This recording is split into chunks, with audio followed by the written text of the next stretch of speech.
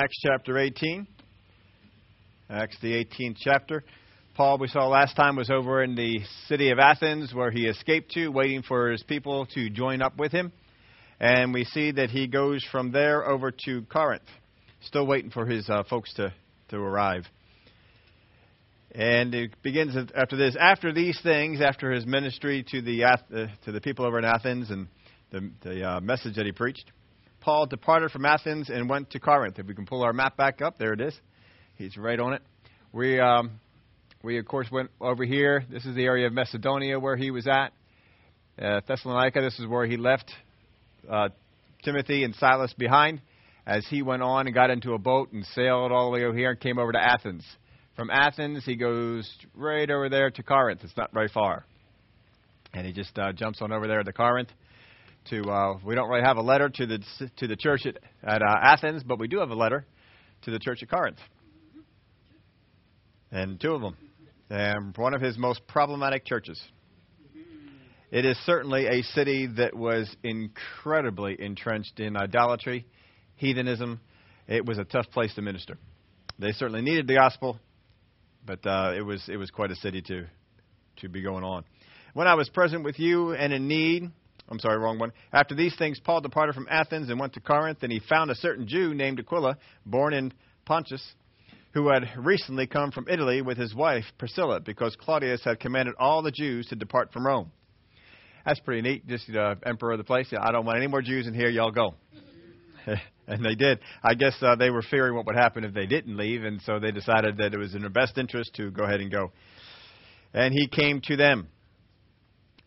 So... because he was of the same trade, he stayed with them and worked by occupation, they were tent makers. So what happened where it was they kind of were drawn together. You know how it is that sometimes you're drawn together with people who have the same occupation that you do or same interest that you do? Well, it's kind of what happened here.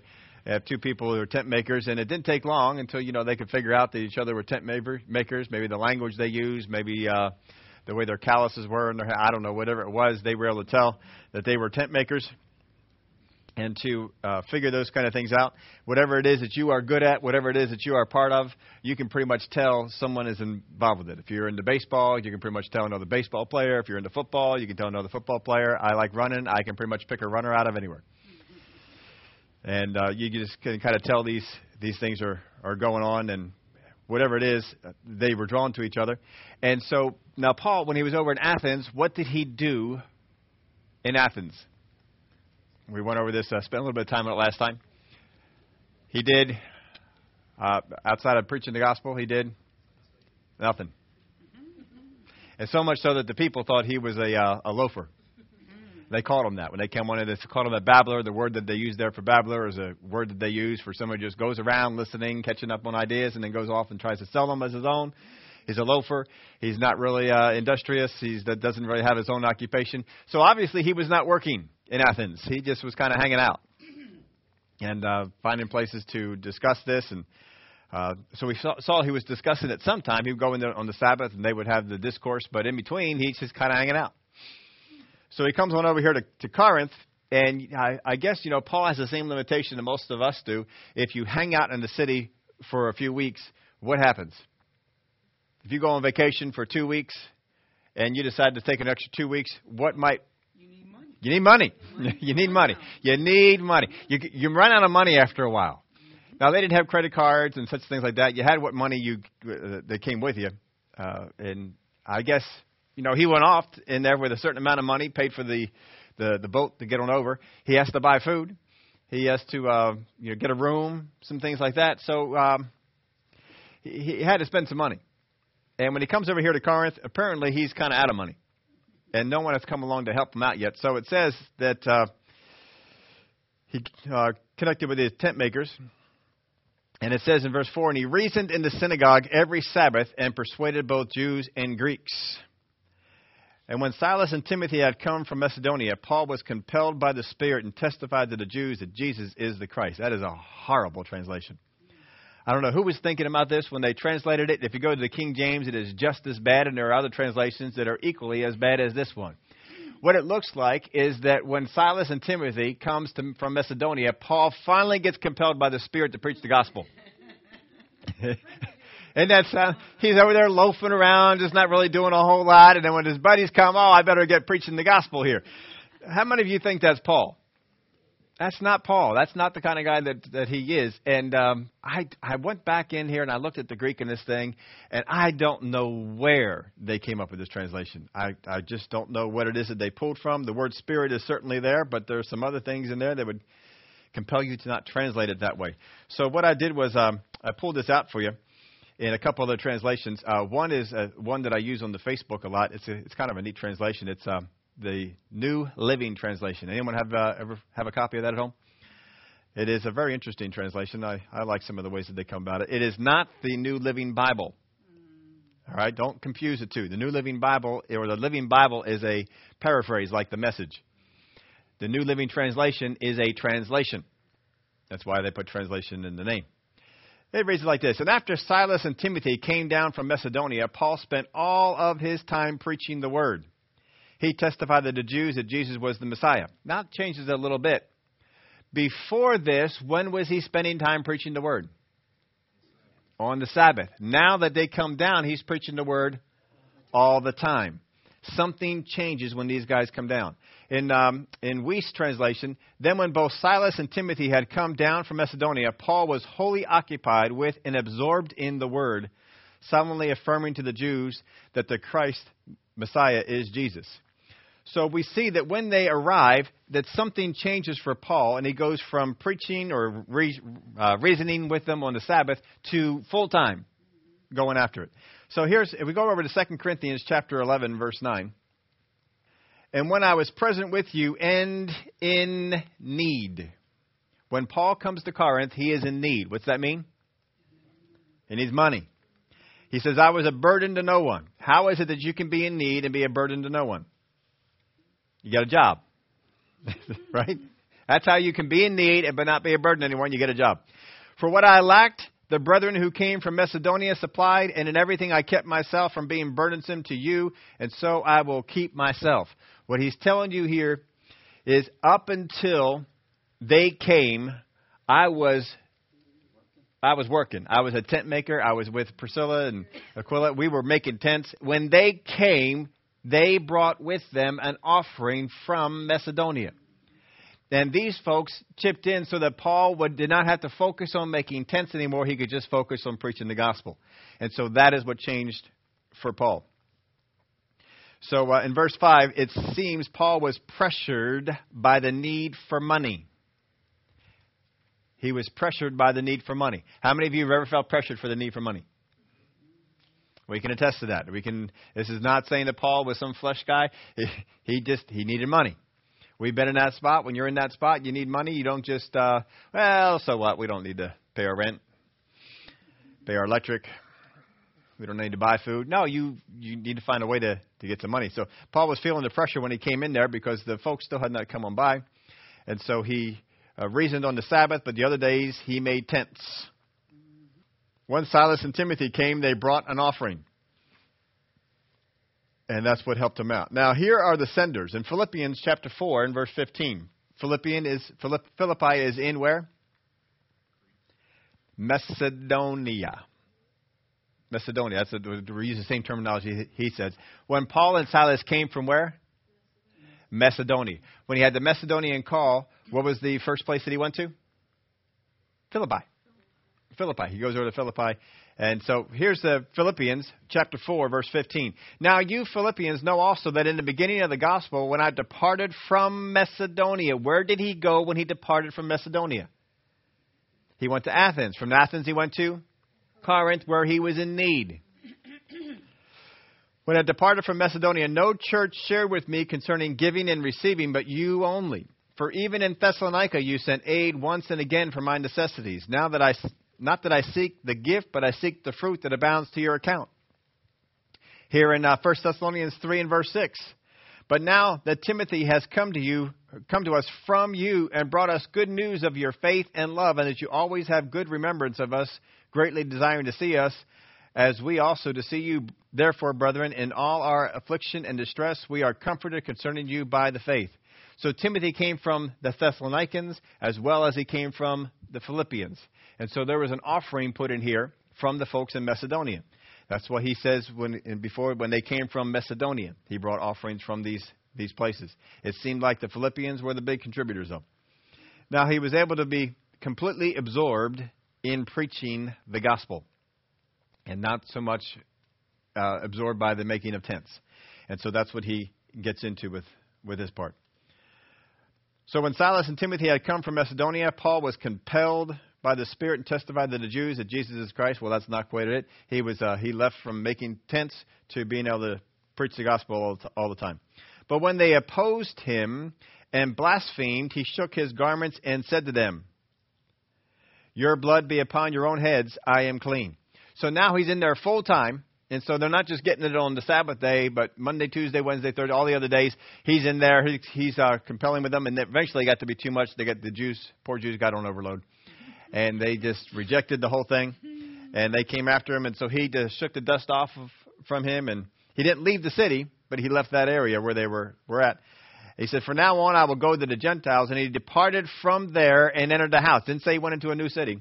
He departed from there, entered the house of a certain man named Justus, one who worshipped God, whose house was next door to the synagogue. Well, that's convenient. Almost like a parsonage. But he worshipped God. He's right next door to the synagogue. And Paul could stay there and then just walk over to the synagogue if he wanted to go back in there and to minister. Then Crispus, the ruler of the synagogue, believed on the Lord with all his household. And many of the Corinthians, hearing, believed and were baptized. So he's right next door to the synagogue. There's a ruler of the synagogue, and Paul's right next door to him. So they have a lot of interaction. And eventually he couldn't withstand the reasonings and the preaching of Paul. And so he got born again, he and all his household. And many of the Corinthians, hearing, believed, and were baptized. So see, we have not left the city of Corinth. Now the Lord spoke to Paul in the night by a vision. Now, this is going to seem kind of odd because we haven't quite seen what the Lord is speaking about here. But you can tell what's going on because the Lord's speaking to him. How many of y'all know the Lord does not speak a word that you don't need? How many of you wanted him to speak a word that you didn't get yet? Yeah, there might be that. But he's not going to speak a word you don't need. Look at what he says. "Do not be afraid, but speak and do not keep silent. For I am with you, and no one will attack you to hurt you, for I have many people in this city."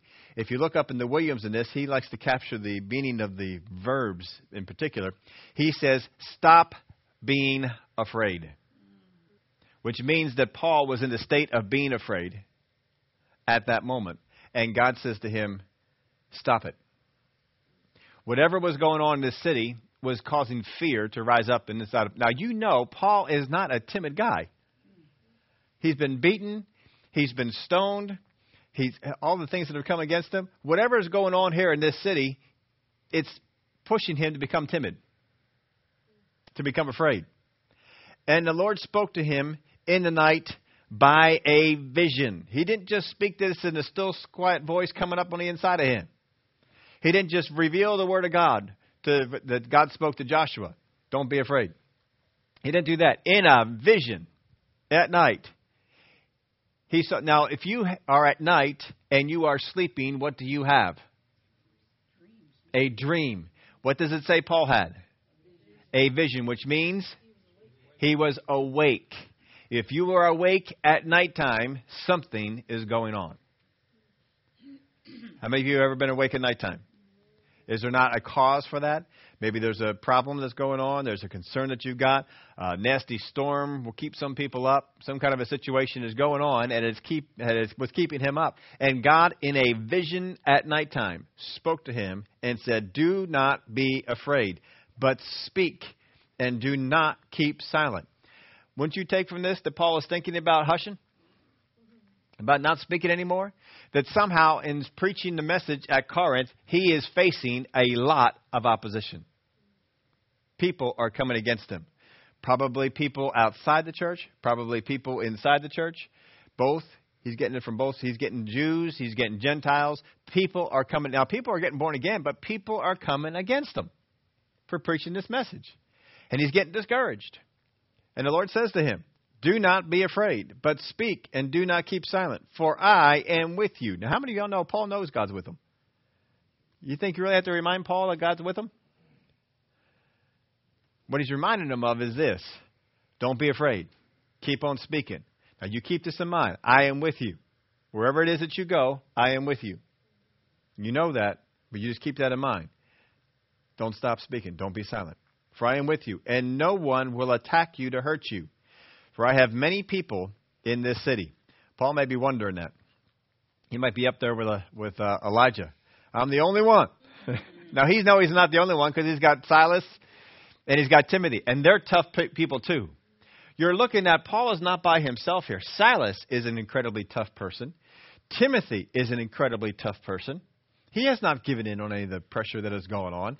Timothy and Silas stayed in a city that beat up on Paul, and they stayed in that city to keep on working the gospel, preaching the gospel to people. These are not slouches. And you get those two teamed up with Paul when they're there at nighttime. How many of y'all know they're encouraging each other? They're pushing each other on. It's like a locker room at a football team. You know, you come in that locker room, you get encouraged. You go back out there after halftime and, beat the tar out of that other team. Just get on out there and that's what they do. They encourage you. That's what's going on. They get in there. It's like a locker room. All right, we got to get out there tomorrow. We're going to get out there. They're encouraging each other. And it still is overwhelming to Paul. That tells you how bad it is in the city. Again, this city has a whole lot of idolatry, a whole lot of sin. You think you see sin around in here? There's sin all over the place over there. And he's facing this every single day. And he's going out there with the gospel, but the appeal of the sin is great. And he's probably having a hard time pulling some people out of the sin into the gospel. I got to give this stuff up? Yeah, give that stuff up. And, I don't know if I want to give that stuff up. For I am with you, and no one will attack you to hurt you, for I have many people in this city. Now, this word here for hurt, that's kind of a poor translation. No one will hurt you. Oh, did poor little Paul get hurt? That's not what this word is talking about. This word is a little stronger than that. I put the definition in. It just comes from Strong's. It's nothing real fancy. But I went and followed this word through the gospel. I pulled out the occurrences that this has. And in Acts chapter 7, verse 6, but God spoke in this way, that his descendants would dwell in the foreign land, and that they would bring them into bondage and oppress them 400 years. The word there for oppress is the same word that is used for Paul to hurt. When it talks about the Egyptians oppressing them, do you think the Egyptians hurt them? They beat them. They whipped them. They overworked them. They killed their kids. This was not just, Paul got hurt.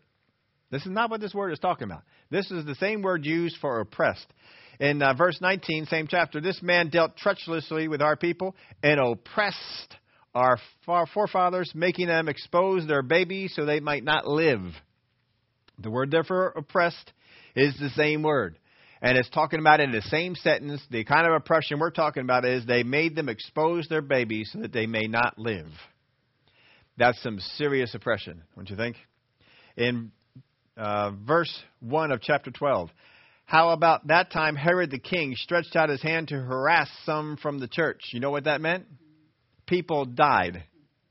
And Peter was about to die. Remember, it's going over that one. But the unbelieving, verse 2 of chapter 14, but the unbelieving Jews stirred up the Gentiles and poisoned their minds against the brethren. They stirred up the Gentiles and poisoned their minds. Now, when it talks about this, we went over this part. When he poisoned their minds, when it stirred them up against the Gentiles, did they just, throw some apples at them? No, it was some serious rioting that was going on, some serious beatings that took place. In 1 Peter 3 and verse 13, and who is he who will harm you if you become followers of what is good? There it's translated harm again.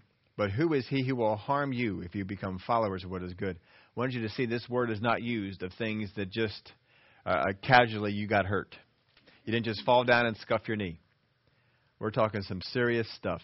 What the Lord is saying is, Paul, no one is going to attack you and cause any kind of serious damage to you. It's not going to happen. He's telling them. He's not saying, I'm not going to let it happen. He's saying, it will not happen. That's what he's saying. So he says, you be strong. Get up there. Don't be silent.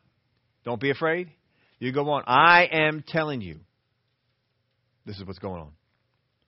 So, verse 11, and he continued there 1 year and 6 months, teaching the word of God among them. So in this place that nearly discouraged Paul from preaching the gospel, it says that he stayed there another 1.5 years in Corinth. That's a long time. He hasn't stayed there that long in most places. He stayed there a long time. God wanted him to stay there and to do some things, and that church certainly needed some help. They needed Paul to help them out, and even so afterwards, he's still writing them some letters and correcting some major issues that they had going on. So Paul went through much to bring the word of God to this city and was attacked both without and within.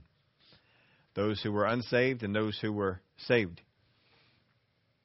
Now, if you go into the book of Corinth, or the letter that Paul writes to the Corinthians, you're going to find some accusations that they made concerning Paul. We wanted to read some of these here for you. The first one was in 2 Corinthians chapter 10 and verse 2. But I beg you that when I am present, I may not be bold with the confidence by which I intended to be bold against some, who think of us as if we walked according to the flesh. One of the things, and he's writing this church not to the unbelievers, not to the Jews who oppose him. He is writing this to the church at Corinth. These are the people that are supposed to be on his team, on his side. And the first thing is, he says, you think that we walk according to the flesh. That's an accusation they made. Paul, he's just a flesh walker. He may say these things, but that's just his flesh talking. That's not the Spirit of God. And verse 10 of chapter 10 in 2 Corinthians, for his letters, they say, are weighty and powerful, but his bodily presence is weak and his speech is contemptible. So they say he's powerful when he writes, but when he's in person, he's not much. And he was there for a while. He was there for 1 year and 6 months after the Lord gave him that word. After enough things had gone on that he was discouraged. After all that. In 2 Corinthians chapter 8, verse 20, avoiding this, that anyone should blame us in this lavish gift which is administered by us, providing honorable things not only in the sight of the Lord, but also in the sight of men. And we have sent with them our brother, whom we have often proved diligent in many things, but now much more diligence because of the great confidence that we have in you. If anyone inquires about Titus, he is my partner and fellow worker concerning you, or if our brethren are inquired about, that the messengers of the church, the glory of Christ. So he's talking about this lavish gift. They questioned the things that were going on with the gift. They thought he was just in the ministry for the money. Is basically what they were getting at here. In 2 Corinthians 11, 7 and 8, did I commit sin in humbling myself that you might be exalted because I preached the gospel of God to you free of charge? I robbed other churches, taking wages from them to minister to you. So he's saying, you think I'm in this for the money? I preached the gospel to you and you guys didn't put up a dime. Other people came along and helped that out. I was in there working, doing his own thing. Then when they came with the offering, then he was able to work off of that and not have to work making the tents. So they didn't put a dime out to help him out.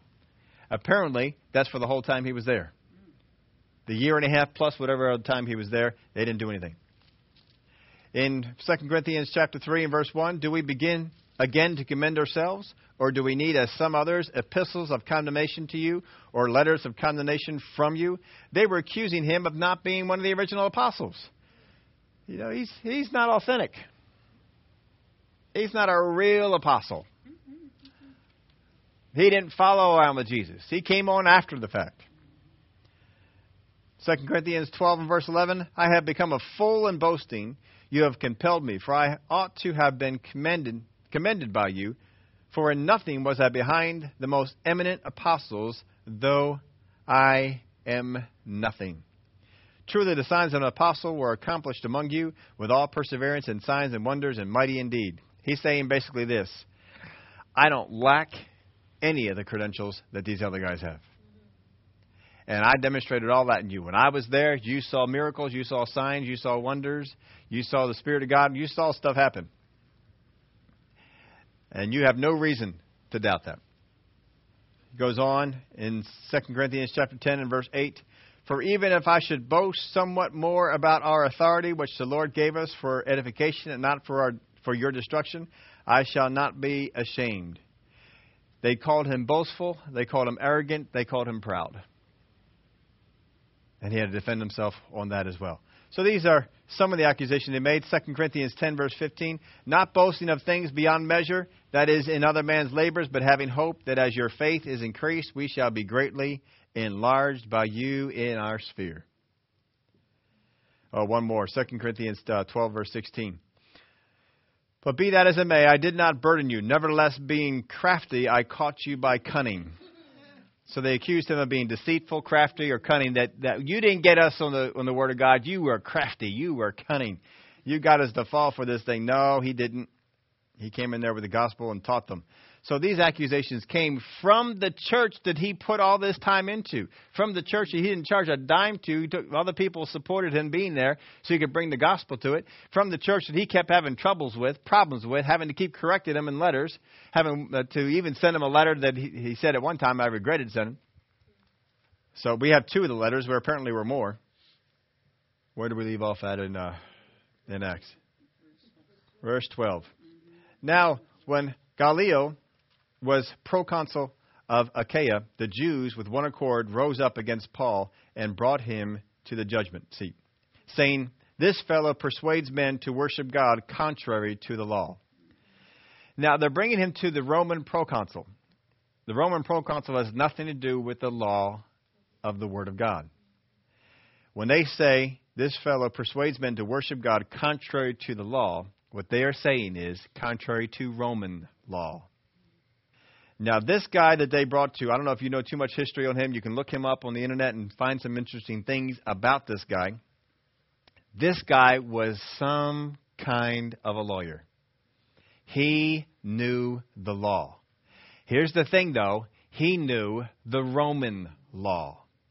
He knew the Roman law inside and out. And if you want to talk about a law that was good, the Roman law stood for over 1,000 years. That's a good law. He knew the Roman law. There is no law in the Roman law that compels you to worship or not worship any god. As far as the Roman law is concerned, it doesn't matter. You may worship any god that you want to according to the Roman law. This guy, his position was to uphold the Roman law. If you want a comparison to that today, we have a constitution. How many things have you heard are unconstitutional that you cannot even find in there? There's a difference between the law that was written and the law that is trying to be applied. What happened in Rome was the Caesars came up and demanded worship of them. That is not Roman law. That was Caesar's law. The proconsul knows my job is to uphold the Roman law, not Caesar's. That would eventually get him in trouble with the Caesar, and he will eventually die for it. He will be killed because he stood on this principle that he was to uphold the Roman law. And the guy knew Roman law really, really well. And he got into a run-in with Caesar on some of these issues where he was going to uphold what the Roman law said and went against Caesar. And Caesar had him killed. But that's just something that they did. So here you have the Jews who are going to bring Paul to the Romans. What do the Jews think about the Romans? They don't like them.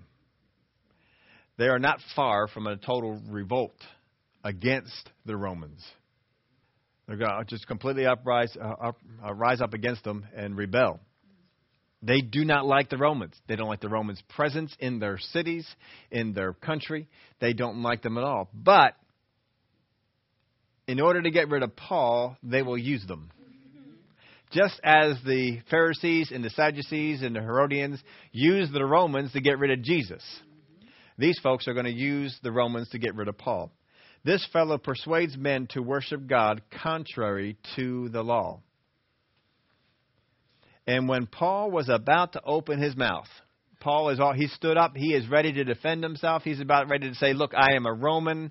I know Roman law. I know we're not doing anything against. He's about to say whatever it is he's going to say. He's going to say something along those lines. He's opening his mouth. He's getting ready to speak. You can kind of hear him take a deep breath and get ready to speak. And before he can get a word out, Gallio said to the Jews, he's not even looking at Paul. He's looking over there to the Jews. If it were a matter of wrongdoing or wicked crimes, O Jews, there would be reason why I should bear with you. He's not very happy with them either. If it were a matter of wrongdoing or wicked crimes, O Jews, there would be reason why I should bear with you. But their opening statement is, he is compelling them to worship contrary to the Roman law. They don't come up with anything about wrongdoing, that he robbed a bank, that he defaced a statue, anything like that. Any wicked crimes. No, their opening statement, this is all they have. This fellow persuades men to worship God contrary to the law. He knows the law. He knows this is bogus. This is not right. I said, we got to know you ought to know the law. How many times have I told you this all the time. Don't let the media into your house. You've heard me say that all the time. Don't let the media into your house. Because the media comes in about things, and even though they know a situation, they present it as such that they completely distort it. And you come out with an idea that is wrong. And if you know how things go, you wouldn't. But most of us, our government is so big, and there's so many regulations, we don't know them all. We don't know them all. If you were, I don't know if you heard about this. I heard about this. I heard some of the things that went on. But then I also heard what the situation was supposed to be. And it was much more settled for me. But there was an incident where the person who was in charge of the IRS, who resigned because of the conflict, she was called before the Senate hearing again. Did you hear about this? This is the second time, not the first time. It pretty much went the same way as the first time. But she was called before them a second time. And Darrell Issa was running the meeting on this one. And so the order of the meetings, the way these things go, is very clear. They open up, and all the people on the panel may ask or may make statements about what's going on. You can make any statement that you want. And Issa, as the chair, would recognize anyone, and they make their statement, and he recognizes the next one, they make their statement. After everyone is done making the statements, they go on into questioning. So after all the statements were done, he went into questioning. And he questioned this woman, and you know what her answers were. He asked her, I think, 7 questions, and her answers were each time, on the advice of my attorney, I refused to answer on the grounds that it might incriminate me. And after 7 questions, and she gave the same answer for each one, he dismissed the hearing. Because according to the hearing's procedure, you have statements, you have questions. After questions, you dismiss. So one particular senator decided to wait until after the questions and after the dismissal. And then he said, I want to ask a question. Well, it had already been dismissed. But Darrell Issa said, go ahead and ask your question. So he opened it back up again.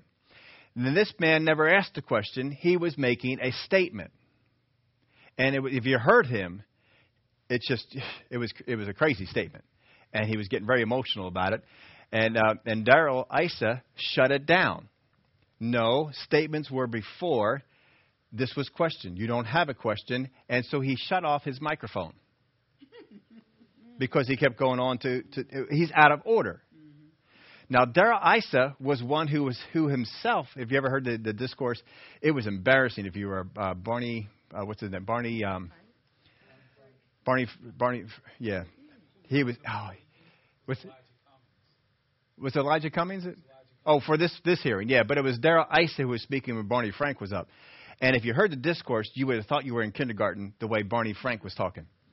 It was hard. I'm so glad he's out of the Senate. He's just, he was awful. But, and Darrell Issa was very calm and said, look, this is what the procedure is. And we just remind him. And if you ever heard it, if you didn't, I'll tell you what, it makes a sad thing. But anyway, After the end of this hearings, all the media did, if you let him into your house, all the media did was focus on Darrell Issa and how he shut down someone from speaking, and totally didn't cover the fact that the head of the IRS refuses to answer questions to how she used her organization to abuse United States citizens. All it became about was Darrell Issa shut the microphone off of Cummings. And Cummings probably had that as his intention. Let's get the focus off of the IRS and let's get it on to Darrell Issa. And it worked with the media. They all focused on him. But if you knew the law and you knew the procedure, you know there was no foul, no wrongdoing. If you don't like the procedure, that's one thing. Have the procedure, but that's the procedure. And they all know the procedure. They all know what's supposed to go on. If you bring them into your room and you listen to the report, then you think, oh, Darrell, what's he doing? He shouldn't be out. And you get real mad at him. And you totally lost focus of what was going on. What you see here at Acts chapter 18 is a proconsul who never loses focus. His focus is on the law. He knows the law. And when these guys try to distract and bring something, he says, you know what? If you brought this up that he did some kind of wrong or you're some kind of a criminal, he did something like that, I'd put up with you guys. Doesn't sound like he likes them a whole lot. But I would put up with you guys. But he goes on and says this. If it were a matter of wrongdoing or wicked crimes, O Jews, there would be reason why I should bear with you. But if it is a question of words and names and your own law. See, he knows the difference. He is not here to support the Jewish law. He is not here to support any other law except the Roman law. That's his job. It's nice to find a guy who knows what his job is and focuses on it. And he does. Look to it yourselves, for I do not want to be a judge of such matters. You realize, I'm not called into that realm. I know Roman law. I don't know Jewish law. I can't judge Jewish law. I'm not supposed to judge Jewish law, and you're wasting my time bringing it here. Now get out of here. You go deal with this in their own spot. So they can't use Rome to get rid of. Now, up till now, they tried to discredit Paul, and it didn't work. They tried to threaten his life. Paul had actually had his life threatened, and that didn't work. So they're running out of ideas here. How do we stop Paul from what's going on? And so they bring him before Gallio. And they try to use the proconsul. They try to use Rome for that. And, that didn't work out so well for them at all. I heard it said that the state has no business settling a religious dispute, only in keeping the disputers safe. Oh, that's pretty good. The state has no business settling a religious dispute, only in keeping the disputers safe. That is the role of the state. The role of the state is not to settle religious disputes. But is the state now trying to settle religious disputes? Are they not trying to tell which group should be tolerant and which groups you should not be tolerant of? What you should believe, what you should not believe? The IRS was asking people, what is the content of your prayers? Yeah, they kind of stepped over. But this is a guy who knows where he's supposed to be, and he does it. It's kind of nice to see that coming out of somebody. So he knows the law, and he dismisses the case. The case never sees the light of day. It'd be nice if we had judges that would do this. Anybody think back at McDonald's? Coffee was hot. That case should have been dismissed. Should not have gone anywhere, but it did, and McDonald's had to pay, and so other companies have to put all this stuff on their boxes now to make sure that this is what they do. And he drove them from the judgment seat. He didn't just say, you all get out of here. He drove them from it. Now, it's not him personally. You don't get a proconsul to go out there and to mess with. He gets the Roman soldiers that are, get them out of my courtroom, and I want you to do it forcibly. Get them out of here. Drive them. And they you don't have to tell a Roman soldier that twice. They come on out. You cannot go against the Roman soldier or they would kill you. So they drove them out, got them out of the judgment seat. But that wasn't it for them. They decided they could do A little bit more. Then all the Greeks took Sosthenes, the ruler of the synagogue, and beat him before the judgment seat. But Galileo took no notice of these things. He's saying, y'all trying to be bad to get me to jump in. I'm not jumping in. You are not going to do this thing to get me to go. I'm not taking the bait. And so he saw the whole thing. They did it right in front. It's kind of, they're doing this thing. They're looking back. You see what we're doing? You see, you better get involved because we're going to. And he's not even messing with them. He took no notice of these things. He just went on. And so that was his time over there in Corinth. And from that, this is where we get the letters, 1 Corinthians, 2 Corinthians, and, of course, the 1A that was written as well that we don't apparently have. Now, it says that Paul still remained a good while, and then he took leave of them. And he set sail for Syria, and we're not going to get into all that part of it here. But you can see that Corinth was a tough spot. So much so that he was discouraged. That God had to come and speak to him, not just in a dream, not just from the Word, not in his spirit, but in a nighttime vision. The Lord appeared to him and said to him, Paul, stop being afraid. Now, Brother Hagin used to always tell us that the level of the revelation is always conditional on the type of opposition that you're going to get. He said it much better than that, but I don't remember exactly how he said it. That if you have he would tell us, he said, I always love it when I get this still small voice that comes up on the inside, because that means I'm not going to face much. You're not going to face a whole lot of opposition. Still small voice, you just kind of follow it and you go. Dream, you're going to face a little bit more. Vision, it's going to be a whole lot more. More opposition is coming, because the greater the revelation, the greater the opposition. The greater the revelation, the greater the opposition you'll face. Don't ask for angels to show up in your room and talk to you at nighttime, because that means you are in store for one tough ride. And you don't want that. You don't want that. Still small voice? Good. Still small voice? All right, it's not going to be so bad. He had a vision in the nighttime. He was up awake at night. Vision comes, and he stays there for a while longer. You know it had to be tough what he was facing, because he needed a vision to carry him out. Keep going on there. We put this in your outline for you. There are people you will go through a whole lot of stuff for, as did Jesus, Paul, and others. As they turned their back on them or made accusations, so too will they of you. Don't be discouraged. Just think of Paul over here in Corinth. Most of his letters, he's writing to them, handling problems. More problems are handled with Corinth, I think, than any other city I can think of. And he spent a long time there. It can be easy to be discouraged. But people got born again. The most vile city of that day, a church was started. And they faced a lot of opposition. They faced a lot of problems. But still, a church was going. If Paul could fight off discouragement, so can we. We got to make sure that we do. Father, we thank you for the help that you give us.